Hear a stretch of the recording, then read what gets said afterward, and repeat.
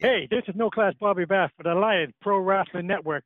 You're listening to my good friend Lewis, and you listen to him all the time. You learn more about pro wrestling than you can shake a stick at. Until then, take care. God bless. This is No Class Bobby Bass.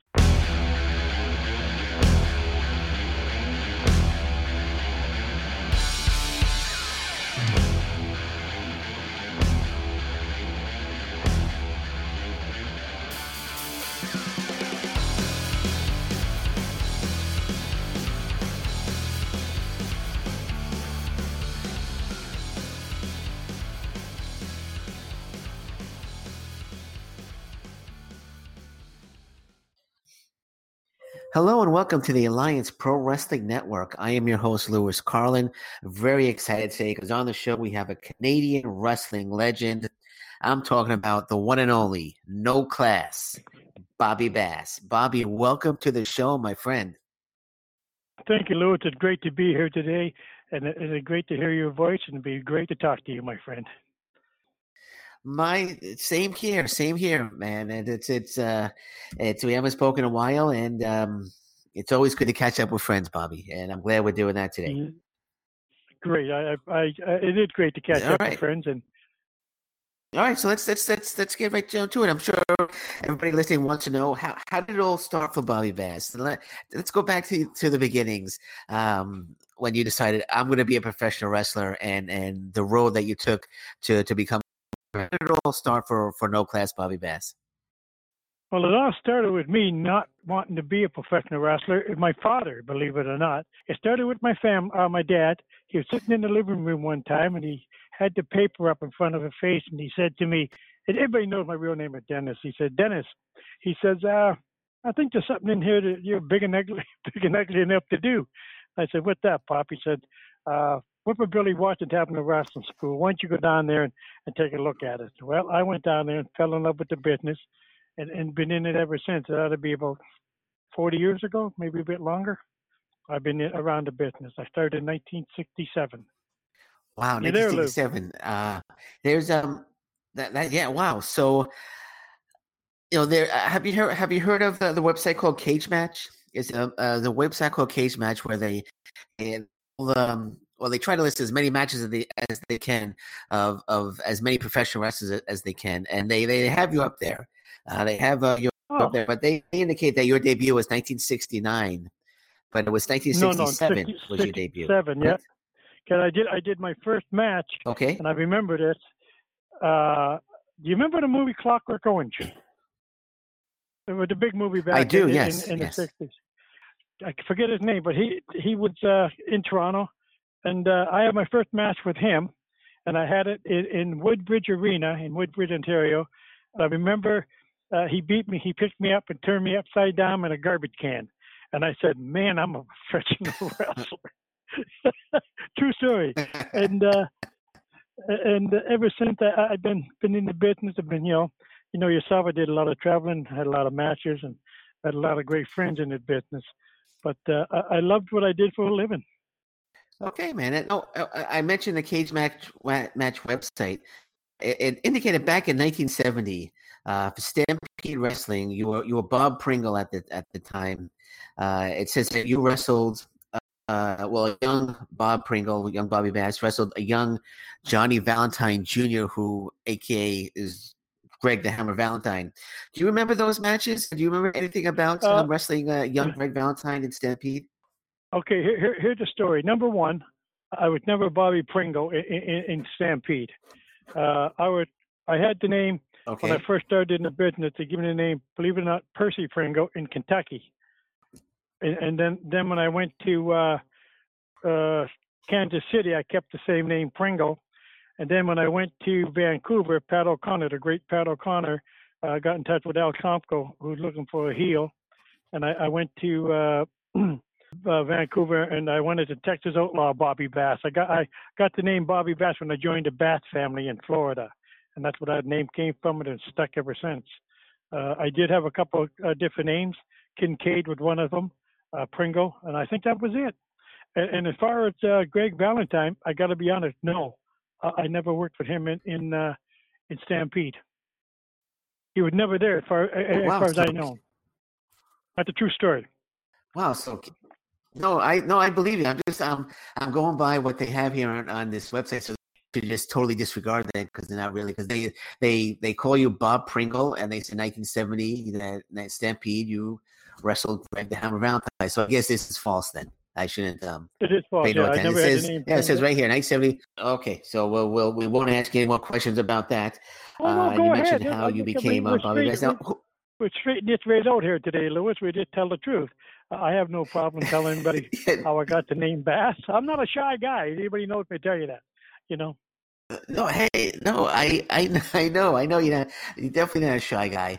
But yeah, I'm looking at it now. It says here, June 6, 1970, they call you Bob Pringle, but that name never, it says defeats Johnny Valentine Jr., who they have as AKA Greg Valentine in Red Deer, Alberta, Canada. So that, I guess that match never took place. You know what? Not with me, because I was in the 70s. I was in Kansas City. I think that might have been Bob Pringle and the young Johnny Valentine in Stampede. I didn't arrive in Stampede to the 80s. I came right from Vancouver, and they brought me into this. So that he might have been with Bob Pringle in that territory at that particular time, but I wasn't there. Okay, all right. We'll clear that up. I'm going to write an email to Cage Match to let them know they need to correct that on your behalf because they have incorrect information. So you mentioned Bobby Bass. Who gave you the nickname No Class? I read that it had something to do with you throwing a midget, but I don't know if that. I'll let you tell the story. Here's what happened. I would take team with the great grappler Len Denton. And we were called the Dirty White Boys in Stampede Wrestling. And our theme song was going to be a heartbreak tonight. Of course, we fought the hearts and that was the theme song. So they had a battle royal, and the midgets wanted to get into it. So, they would run around, kick you in the leg, bite you on the butt, And I think little Johnny, true story. I forget his name, little Johnny, Billy the Kid or Johnny somebody. He said, pick me up my swim wheel. So me and Len went, whee! He goes, no higher. So we threw him higher, and he said, no higher. So we really let him go. And he went up and he hit, I remember in the arena, you just had that one light over the ring, And he hit that light, and all the guys looked up. He started to fall, and the lights came behind him. He hit the mat, and the light hit him and broke. And Ed Whalen, God rest his soul, said, look at that Bobby Bass. That man had no class whatsoever. And I thank Ed Whalen to this day. He gave me the name No Class, and I already had Bobby Bass, and it stuck with me all these years, and it's great. And that's the true story I just told you. If you ever talk to Len Denton, then I'll tell you the same story. All right, there you go. So you gave me the name No Class Bobby Bass. It fits you perfectly, man. Whalen, so yeah, had that name, and yeah, no, you did well with it. You did well with it, man. I did. When was the first time you wanted? Go ahead, Bobby. I'm sorry. Hello. No, I said go ahead. I didn't mean to cut you off. The first time I used the name. No, I was gonna say, when was the first time you won a title, and how did it feel holding gold around your waist for the first time? I held it in Vancouver, BC, Canada. Me and a fellow, Don Wyatt. He lives in Texas today. Joe Pilardi. Me and Joe Pilardi grabbed the Canadian tag team straps off of the Morrow brothers in Vancouver, and I think I had gold from then on in. I already had a strap around my waist at the Junior Heavyweight Canada. With the international out of 2 times out of Calgary, the international tag team with Duke Myers, and I always did good. Believe it or not, I don't know what it was. I must have had something that they liked, drew money, because they always put a strap around me. And of course, in the Maritimes, me and the Cuban Assassin, me and the great Ron Starr, we had straps there all the time. So they must have saw something. I was always a tag team specialist, if anybody doesn't know that. But we did good. We worked hard in the ring to establish ourselves and keep a name for ourselves. And it paid off for me, and it paid off for the guys I worked with. We always got guys that could work their butt off in our ring for an hour or 45 minutes or whatever it took. up and down action, no grabbing the headlock and sitting there for 20 minutes or yapping to the audience. We worked hard. We give them a good show. No, tell me about pro wrestling back then compared to pro wrestling now. You mentioned that you always give them a good show. What do you think are the main differences between pro wrestling now and pro wrestling back then? Well, you may not like what I'm going to say, but I'm going to say it. Okay, you want the truth? Go ahead. I think the young kid. Anything you say, I'm going to like. Go ahead. I think the young kid today all got in their mind are WWE guys. They follow that protocol of how they work. They don't have enough common sense to go out and get their own character and work their own character and be their own character in that ring. And I think all they do is work for themselves. They forget beyond them ropes there's an audience that you got to work with. And I think in the olden days we worked for the audience and to get them up, bring them down, take them home, and give them action. We didn't walk around, cursing and swearing and spitting and giving them the finger or whatever. We were out there and we got, honest to God, great heat. We didn't get that, you know yourself, Louis, they call it cheap heat. We never got that. We got, honest to God, heat from the audience. And we worked hard. We did a thing the kids don't do today, and I get so disappointed when I see it. We used to sell our moves, and they don't do nothing. You can kick a guy in the bollocks and throw him on the top rope, hit him with a chair, he jumped right back up. Poke him in the eye, no big deal. It's embarrassing to watch to me it is, and I may get some heat for this, but it's embarrassing to watch these young kids. They think they're doing great, but they don't have the psychology to be a pro wrestler. That's my opinion. And I don't know, I don't know if anybody else got the balls to say it, but I do. These kids need to get back in the gym and learn how to work, learn the psychology of the ring. And you got these kids 125, 130 pounds. Come on, you gotta be kidding me, It just makes me upset when I see stuff like that. All right, man. One thing I didn't mean to get you upset there, but it was interesting to hear your take on that. And you said you would get genuine heat. We did. Okay, go ahead. It's so easy to get the heat if you know how to work the crowd. Well, you got guys like Cuban Assassin. He taught me so much about this business. Rotten Ronnie Starr taught me so much about this business, and I thought I knew it all. I knew, pardon the expression, I knew shit until I worked with these guys. Then you learn how to be a pro wrestler. You have a teacher.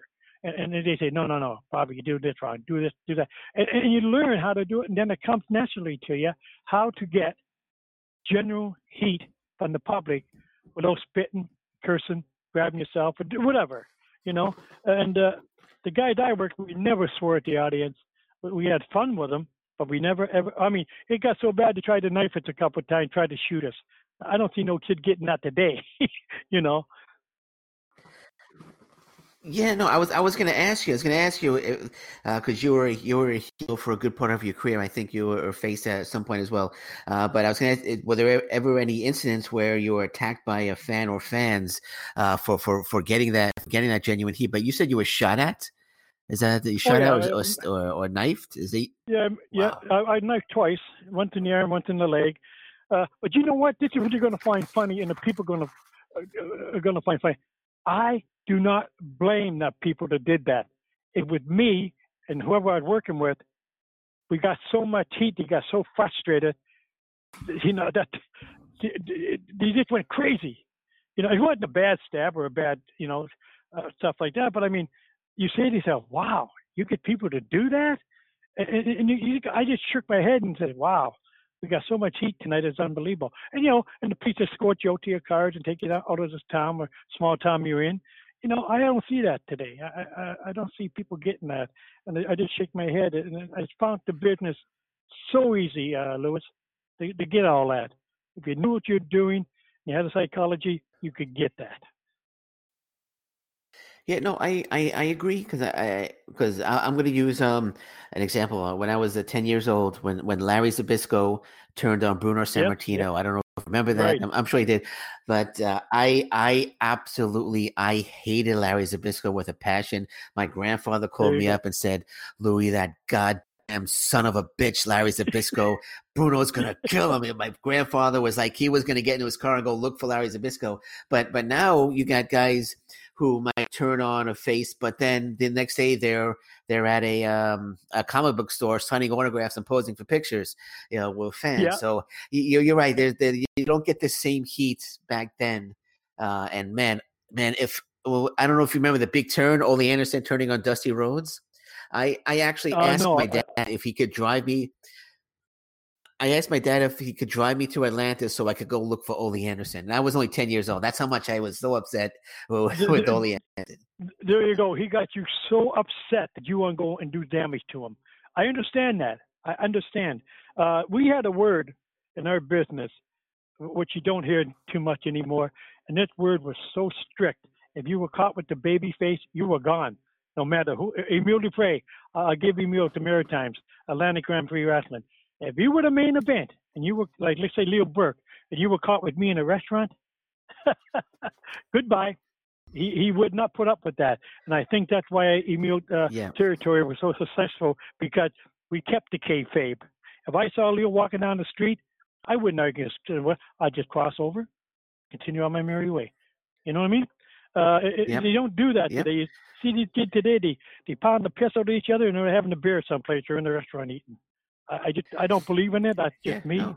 But, I mean, even back then, the back then the baby faces and heels they came out from separate entrances. They didn't come out of the same entrance. So that's that's another thing that made it more. No, I just man. Now I'm starting to hate Larry Zbyszko. Larry was a hell of a heel. I'm starting to hate Larry. Now I'm starting to hate Larry Zbyszko again, man. Take a deep breath. Go ahead, man. I'm sorry. but okay, that's okay. It's 40 years ago. 40 years ago, I still haven't got over it yet. But. Yeah, and that just shows how go ahead, buddy. I'm sorry. How good this guy was, Larry was, and how much he affected you. That 40 years later, you're still son of a bitch. You know what he did to Bruno Sammartino? Because Bruno was so powerful, it was unbelievable. And and to me, that's great. The guy made you think 40 years ago you hated his guts, and you still have feelings for it today. That is unbelievable. I know the feeling. People come on to me like that too, but I just shake my head and just okay, fine. I did what I had to do, and in the ring to bring the people back. Well, and you would say put asses in the seats. Yeah. All right, cool, man. So we mentioned Stampede a little earlier. So tell me about your days at Stampede, your thoughts on the Hart family, and did you actually have to prove yourself in Stu Hart's dungeon before you're able to work for Stampede? To the last question, no, I didn't have to prove myself. I wouldn't go to the dungeon, number one. And this may sound like I'm bragging. I thought I was good enough. I didn't have to go to the dungeon to be stressed by Stu. He tried to get me to the dungeon. I said, Stu, no way, no shape, no form. And he went, okay, baby, it's okay. But I was over in Vancouver, and our TV went off through Canada. And I was over at the Texas Outlaw, and I had a good name, and that's what he wanted me to come in. They got in contact with me, if I remember correctly, and I came in at the tag team, and I worked with Cuban Assassin. That's where I met Cubie. And then Len Denton came in. We went to Dirty White Boys.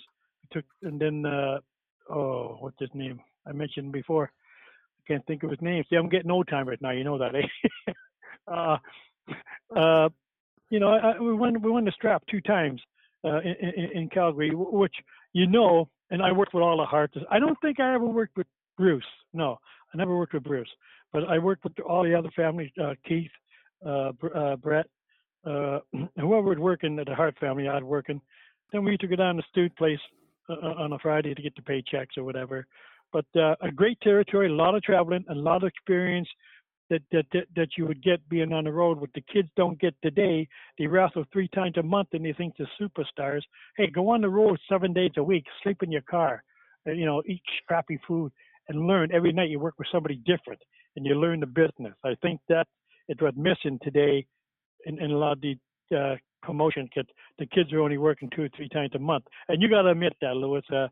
They don't have the stamina we had in our day.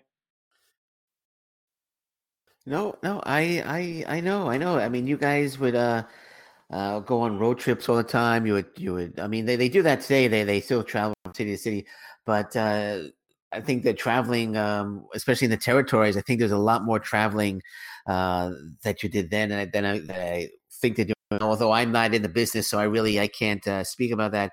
But what would you say? Do you think you did a lot more traveling in your car that they're doing today? Oh, I think You so. think Yeah, like we like yeah. I'll tell you okay, what. You got. I started on the west coast, Vancouver. You do all Vancouver. You do the island. You take the ferry boat, and you're gone five okay, days. You come back. You get a day's rest, and you do TV. Then you're on the way again. You take Stampede. You leave Monday morning for Regina, which is 500 or 600 miles, I believe, from Calgary. Calgary, and then you're all up in there, and you work that territory. Come back for a Friday night, and then you're in Calgary Friday. Boom, you're in Edmonton or Edmonton on a Saturday. Boom, you're back on the road again. You may get Sunday off. You go to the Maritimes. You start May 25th, and you don't stop traveling until I think the last week of October. You're 7 days a week, twice on Sunday. And you gotta be in shape, and wow, you gotta be able to get in that ring and perform. You just, I again, these young kids ain't gonna like what I'm gonna say. I don't think they could do it. A lot of guys think the same as I do. I don't think these young kids could go 45 or an hour, 30 minutes, top speed. I don't think they can do it. That's my opinion. If you kids don't like it, too damn bad. I'm just telling you how it is. There you go, Lewis. you guys could settle it in a steel cage match, a steel cage match, and you guys could settle it there. How about that? How about we I set would, I up would, the I return was of in the no States. class Bobby Bass? Yeah, I'm 74 this February, right? And I probably still get in there and teach them Oh kids wow, a thing or two. But here's the thing: a you thing or talk about two. steel cage matches. Well, go ahead. I was in Japan, 22 nights in a cage, 22 nights in a cage with the top stars. They Wow, liked my work, and they put me wow, in 22 nights in a week. You know how you get the juice, so you know every night, yeah. you know. So and My and gosh, I went back to Japan. I went back to Japan, I think 8 or 9 times. He brought me back because he liked my work, you know. And that's a which compliment to me. promotion Geez, I don't know what the hell. which promotion was it? I got. All Oh, Japan, Jesus, New name a Japan, few. All Japan, I All think it was. Japan Pro Wrestling, New Japan. Okay, All Japan. Okay, I yeah, don't know. great One promotion, of man. them there. You ever One of them, okay. you know. But All right, that must have been fun. So, what was it like wrestling out in Japan? You must have must have had a great well, time yeah. out there. That's when I first met Tom Billington. You know who Tommy is? The Dynamite Kid. Yeah, the He Dynamite was on Kid. the Yeah. same show I was. Yeah, and we became lifelong friends. Believe it or not. Uh, I remember sitting in the dressing room, and they used to put your name on the board. And Tommy and I had the tights on and on, the boots on lace. And Tommy said, I said, hey, Tommy, I'm not on today. He said, oh, you're on, lad. You're on. I said, I'm not. Tony Seth left at the cage match. He said, you're on. I said, no, I didn't sign for no cage. And then next thing you know, they come in, Bobby Bass, cage. I said, hey, wait a minute. I didn't sign for no cage. They go, you go cage or go home. I said, I'll go home. You pay me. And I wanted the same. I think I forget who they brought over for the cage matches, but anyway, I made my deal in the dressing room, haven't signed my contract and all that, and they got me back 22 nights in a row. But you know what? I worked my ass There you off go. in 22 nights in a row, and they couldn't say shit about not Bobby Bass laying on his ass. And Dynamite Kid said, Okay. "You're nuts," And I worked with Dynamite, him and Davey Boy Smith, the late great Goldie Rogers, and a tag team and single matches with the Dynamite. And he had a reputation of hurting people, but he never hurt me. He never did. We worked great together. We were both great bump takers and high spot men. And Okay. he never ever tried to hurt me, or I never tried to hurt him. You know. Now he was notorious for ribbing. Did he get you with any of his ribs? No, he didn't. I was just thinking of Okay. Okay. a couple of ribs he pulled on one girl. He made neck slacks chocolate pie. She had to go to the washroom so bad, and he wouldn't let her off the bus. I guess when she went off the bus, she must have crapped herself for about 40 minutes. I don't know. But and then he used to take John Foley. Remember John Foley? John was the big manager and tough dude too, man. Hell of a shooter. He'd get all drunked up and they shave half his mustache off or something like that, you know. And John would go, "Well, I say lads, we're going, I don't lads, you know." But you know, no, he never paid nothing on me. I don't know why. Maybe he liked me. I don't know, but or respected me. I remember I was speaking with I was speaking with Bobby Fulton. It might have been the episode. It might have been the podcast that we did together. Bobby Fulton is the Dynamite Kid came up to him with an open bottle of Coke and said, "Hey, Bobby, I got you a Coke." And Bobby's like, "There's no way that I'm drinking that Coke that you're about to give me. Sorry." Said the bottle was open. There was no cap on the bottle. Said, "Here, Bob, I got you a Coke." And Bob was like, "Nope, there's no way in hell I'm drinking that Coke." But sorry. Yeah. I remember when Bobby came into Stampede, and if you listen, Bobby, you know this. He was overweight, and you know, he was learning a trade. The next thing you know, he had the hair dyed, and he went in one of the top 8 team in the world. And I was so proud of Bobby that he did that. You know, that he learned a trade and went on to become a big star. You don't see that too much anymore. Pardon me, but you know, guys like Bobby Fulton deserve everything they got. You know, and we're still good friends today after 40 years, absolutely. believe it or not. Absolutely, he's one of the all-time great, one half of one of the greatest tag teams of all time, the Fantastics. Absolutely, man. Huge Bobby Fulton fan. Oh, no, you're a big Bobby Bass fan because I was one of the greatest tag teams in Canada. We didn't get the publicity, Bobby and them guys. But I told Bobby me and Ronnie Starr would have loved to work against you and Tommy Rogers. That would have been a hell of a match. And if you know Ron Starr's work and you know mine, you know them guys matches. I think we would have had a great match. I really do. Those would have been fantastic. I'm just telling you like it is. You know, I'm just telling you like it is. Oh. You know, I mean, we worked hard in the Maritimes and throughout Canada, and it's very, very hard to get a name in Canada, believe it or not. You know, I think I'm more well known in Canada than I am any place else because I did the majority of my wrestling in Canada, and most of my matches in Canada were here. And of course, I did the United States and Japan and Germany. But, you know, it's been 20-something years since I've been out of business, Louis, and I still get 50, 60 things on my Facebook a week about Bobby Bass, you know. And I find that amazing. I think we did something right that people still remember you. And here's another point, Louis. These kids today, when they leave the business after 3 or 4 weeks, nobody know who they are. Nobody will know. And the kids are going to hate me for saying that, but it's true. Tell the truth, guys. Nobody can. I don't know who the hell you are now. I'm sure as hell won't remember you when you leave. Am I being too brutally honest, Louis? People. No, hey, you're no class Bobby Bass. You first of all, you said you don't mean to brag, but you brag all you want. You've earned that. You've earned that in your career. You've earned the bragging right. And no, you be brutally honest, man. That's why we're talking. I am. I'm being honest. Yeah, I am being honest. Yeah. You know, I mean, it just, you know, I got respect for about 10 guys in this business that I really look up to, and I don't know if you remember the great Roy McClarty. Roy was a matinee idol in the 50s and 60s, and he ended his career by refereeing All-Star Wrestling in Vancouver. And you know, Roy took me into his wing too, and he you know, I believe it or not, I used to drive in the ring truck with him and help him set the ring up. And then he'd say, "Okay, come on, we're going to work out in the ring." And this guy was so smooth and so good. But just, you know, it was a pleasure just to learn from this guy. I was very fortunate. I learned from a lot of good people in this business that never tried to hurt me. They wanted me to learn. They said that, you know, you got something that we don't like, but you're going to make a few bucks. And I very, you know, I thought about that years later. I said, wow, gee, these guys took me under the wing, and, you know, they liked me and they trained me properly, and I could go out in the ring and do an hour or 45 minutes or whatever I had to do without grabbing a headlock. And you know that in the olden days, you had to grab a headlock and sit there for 20 minutes. maybe 2 moves, hit the rope, drop down, tackle, grab it again. You don't do that anymore. People do not want to see you grab a headlock for 20 minutes unless you do some action out of it, you know. I see the young kids, all they do is kick, slap, punch, and don't sell nothing, you know.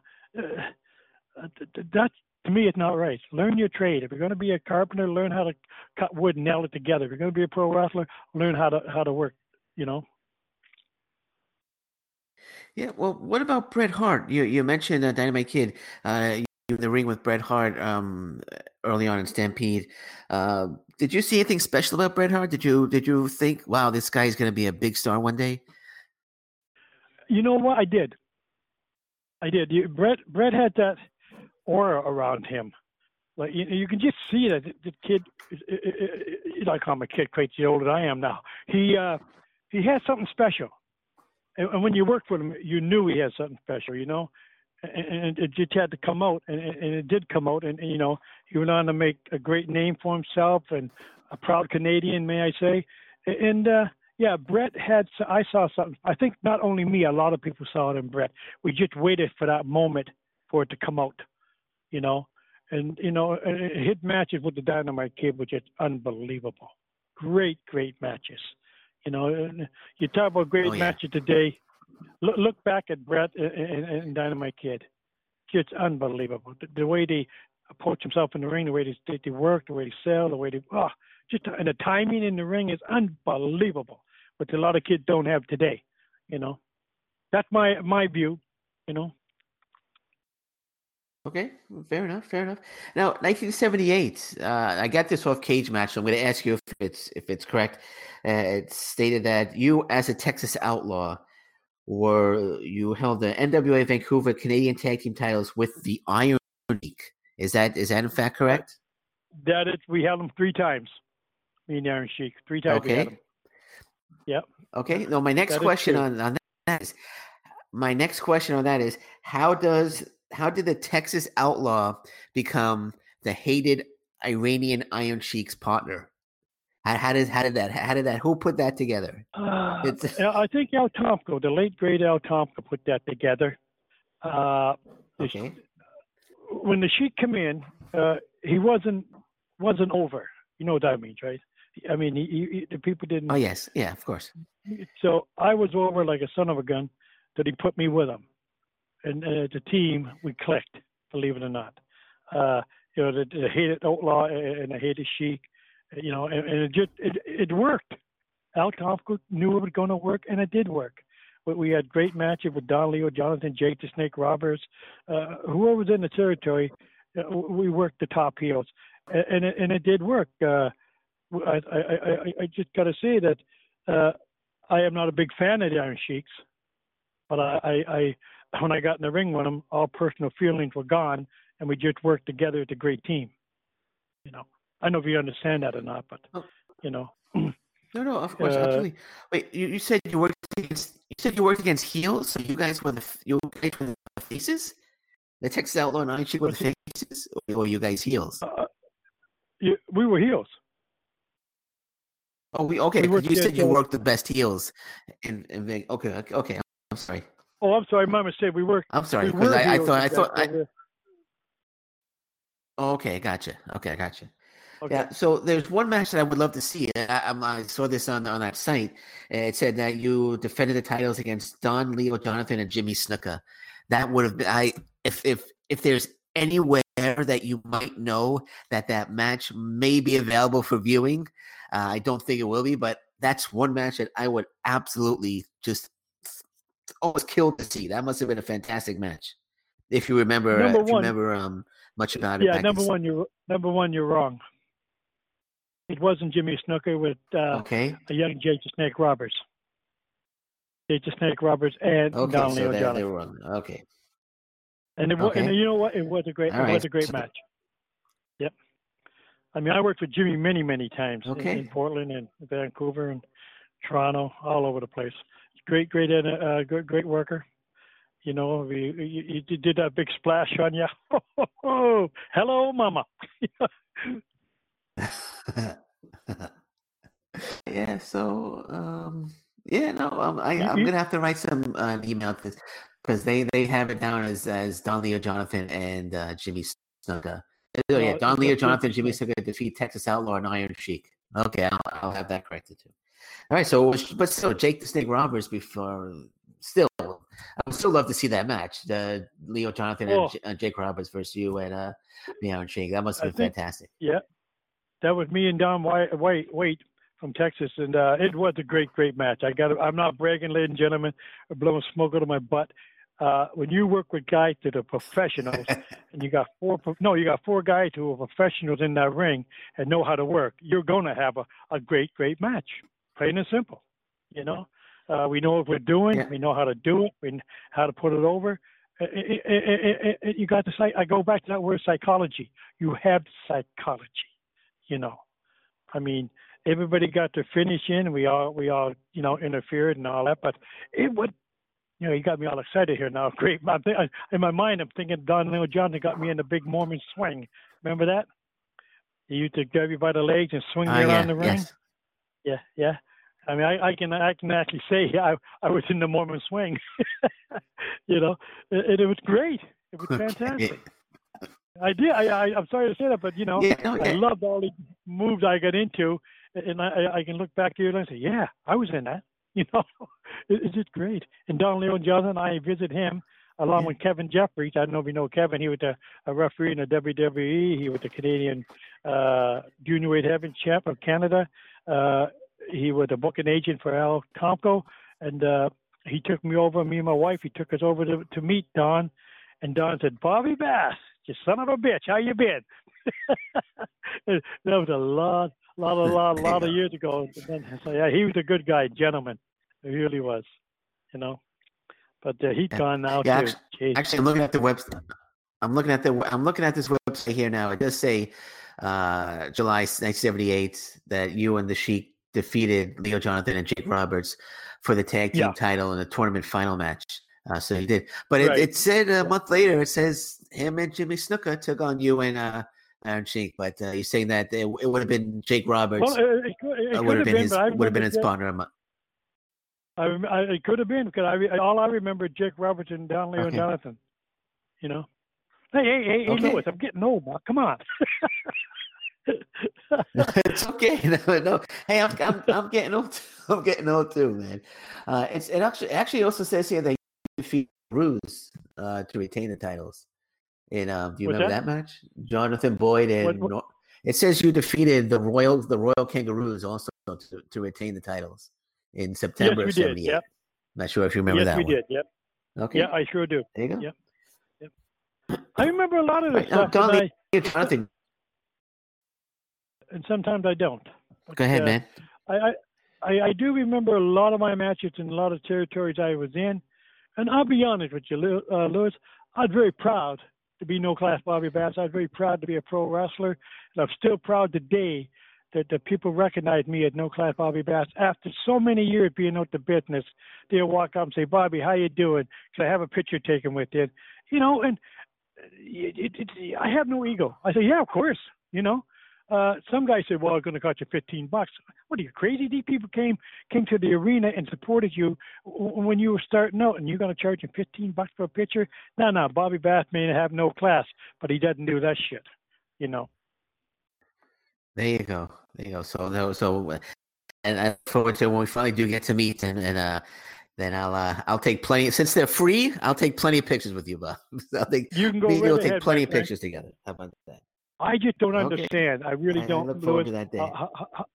I kind of understand how a pro wrestler, unless you're at a Comic Con or something like that, but a guy walked up in a street and recognized you and said, "May I have?"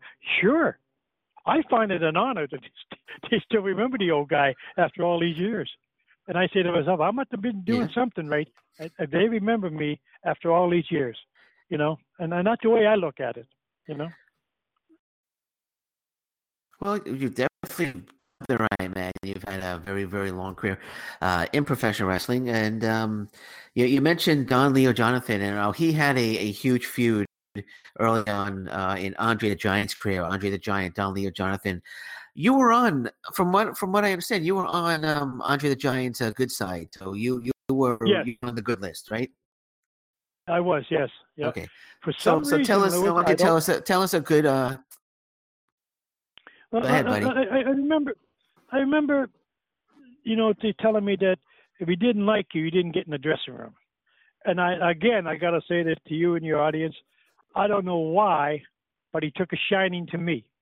I think when he first came into Kansas City, me and a gentleman named Tokyo Joe were the two guys against him, and we made him look like $1 million.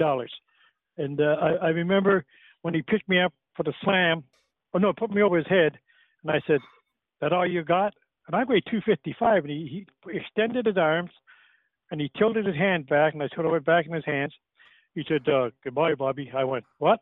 And he walked around the ring, and he found a place where a lot of people weren't sitting, and he heaved me from the about 2 feet from the rope over the top rope into the audience. Pardon me. I took the bump. Boom, boom, boom. He comes out. Tokyo Joe throws me back in. He slams me. Boom. Joe comes in, slams Joe on top of me, sits on us. 1, 2, 3.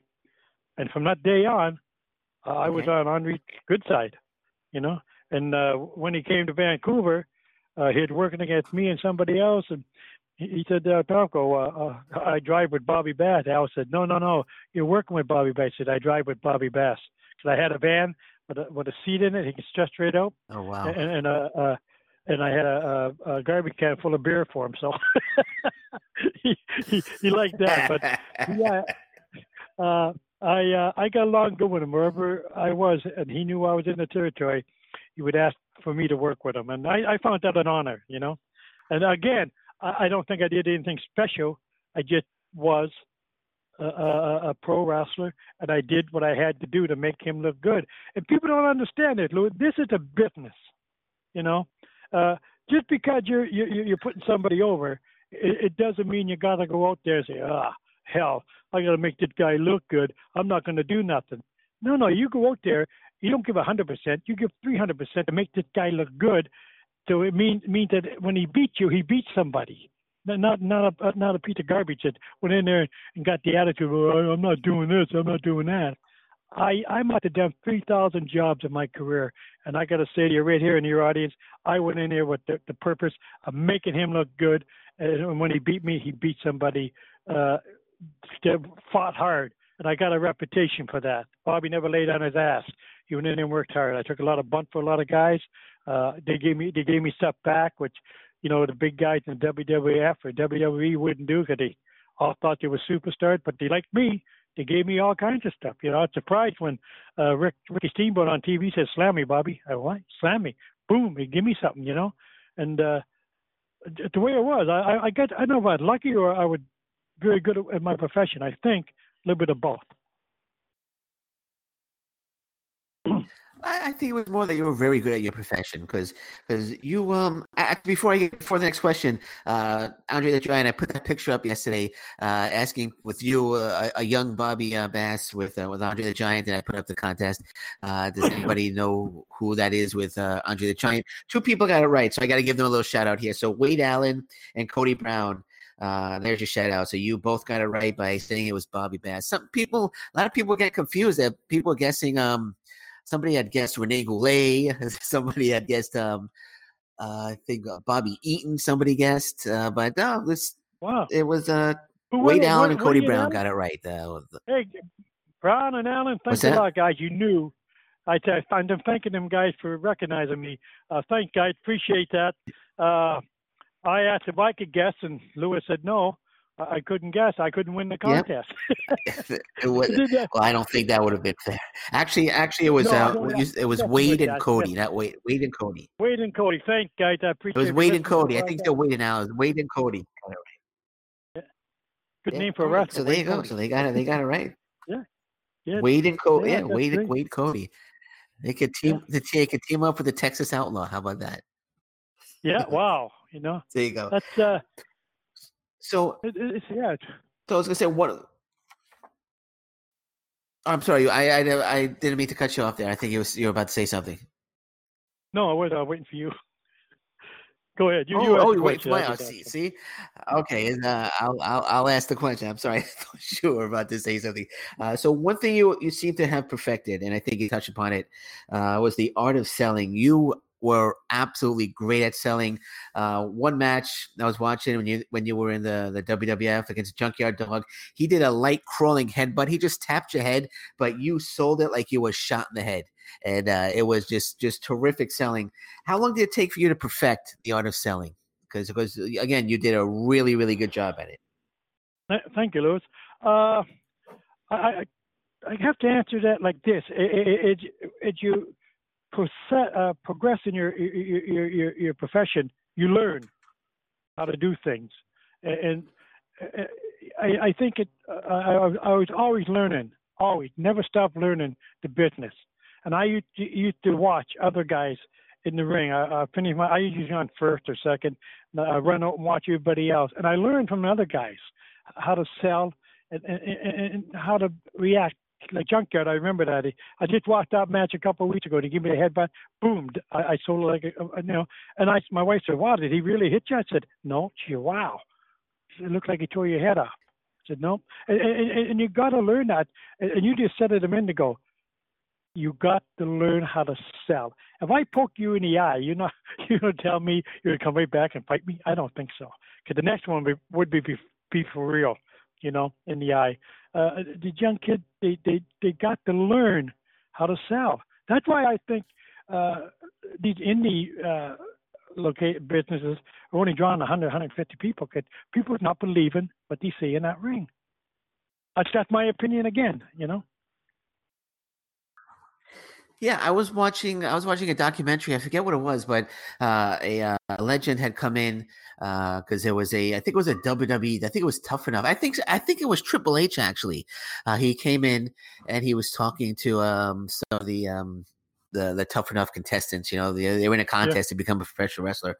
So he brought them in and he said, "I want you to sell a punch for me." And so we threw one guy, and the guy who sold it weekly, and Triple H grabbed it and said, if you would sell like that for me in the ring, I would punch you for real. I would scared the hell out of the kid. Is that true? I have done that.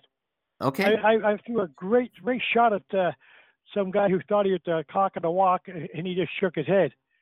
And I just smiled. I looked over at the Cuban.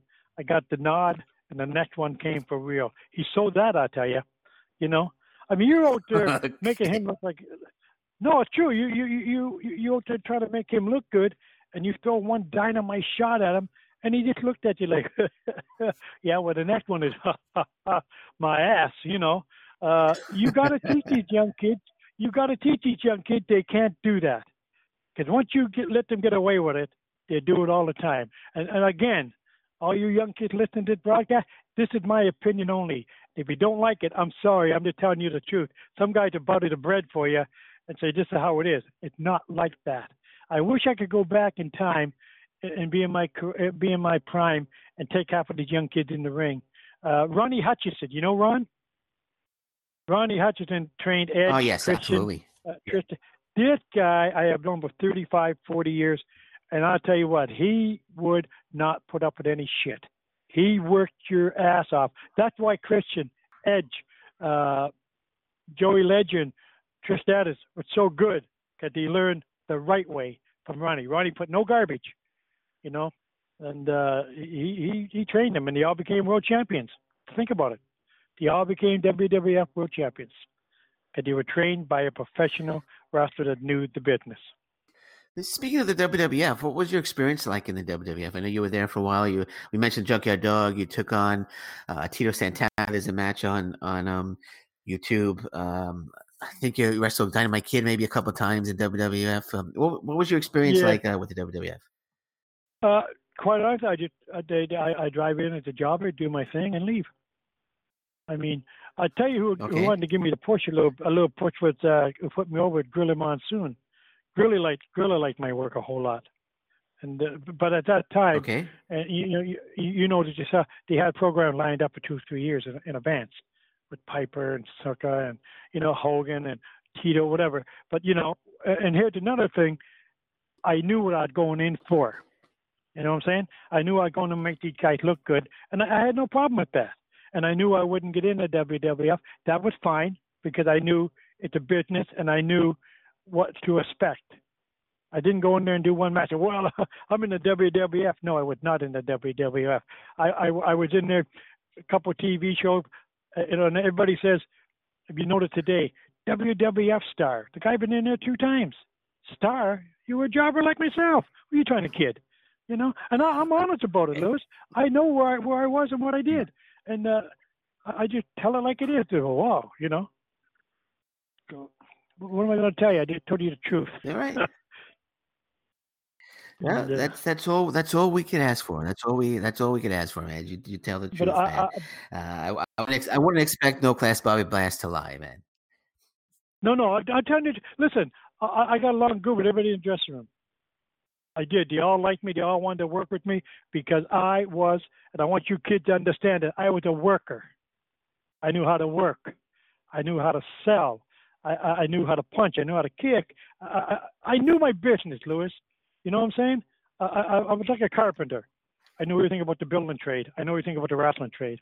I learned. I suffered, but I learned. And I think a bunch of the kids do that today. I think they'd be better off getting in the ring. I was never afraid of getting hurt, believe it or not. I was never afraid because I knew my trade. I knew I could bump.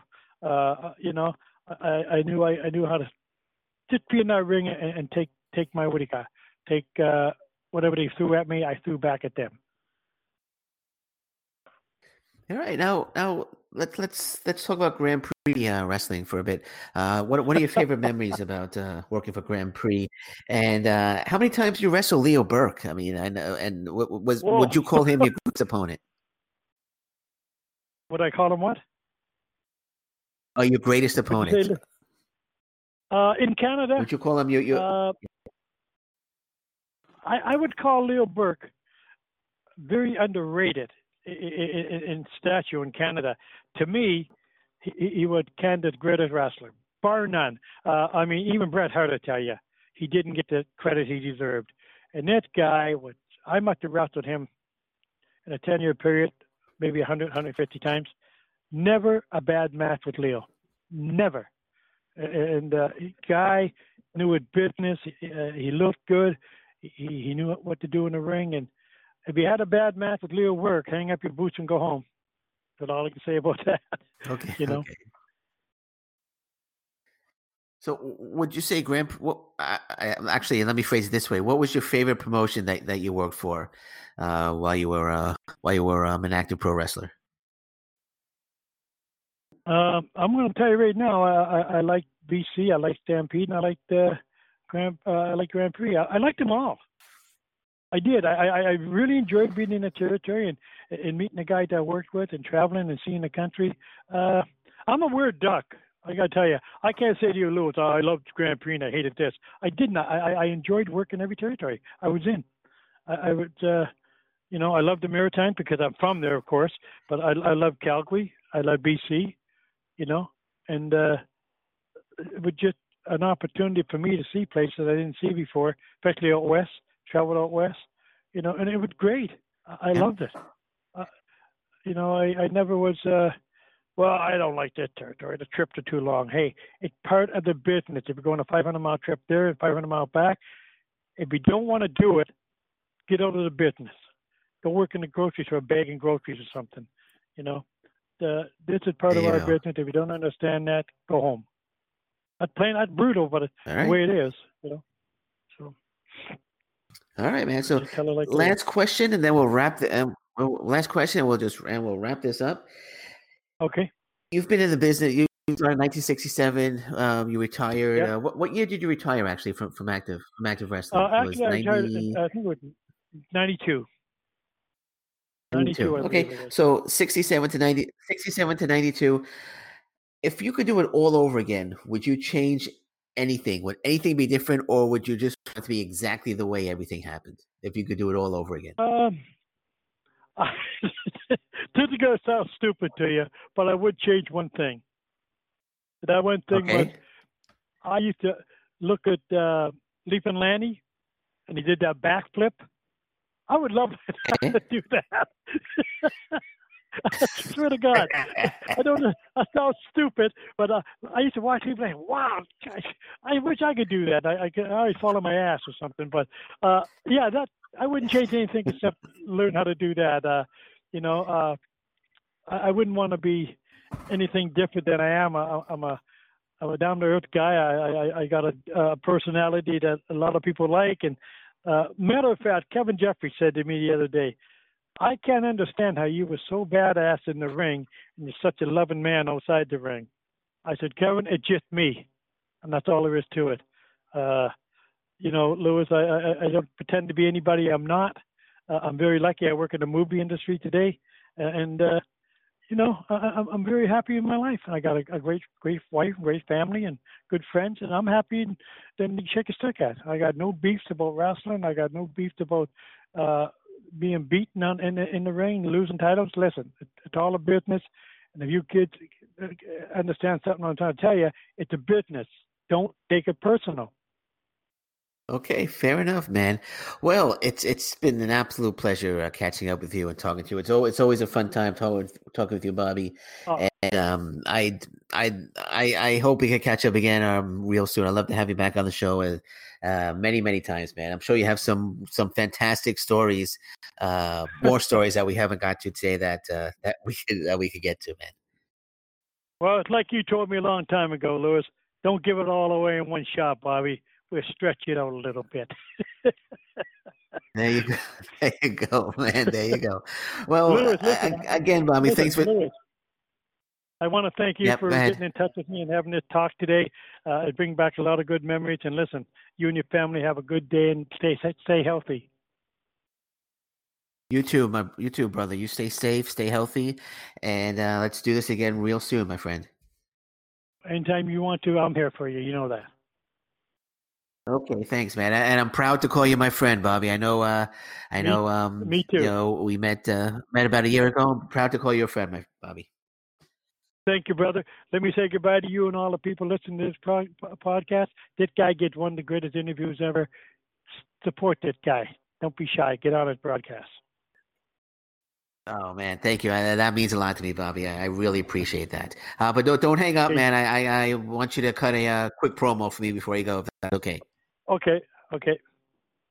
Yeah, I'm just gonna say the goodbyes here and do the closeout, and then I'll have you cut that quick promo. So just give me 2 seconds. You got it. Well, this has been the Alliance Pro Wrestling. This has been the Alliance Pro Wrestling Network.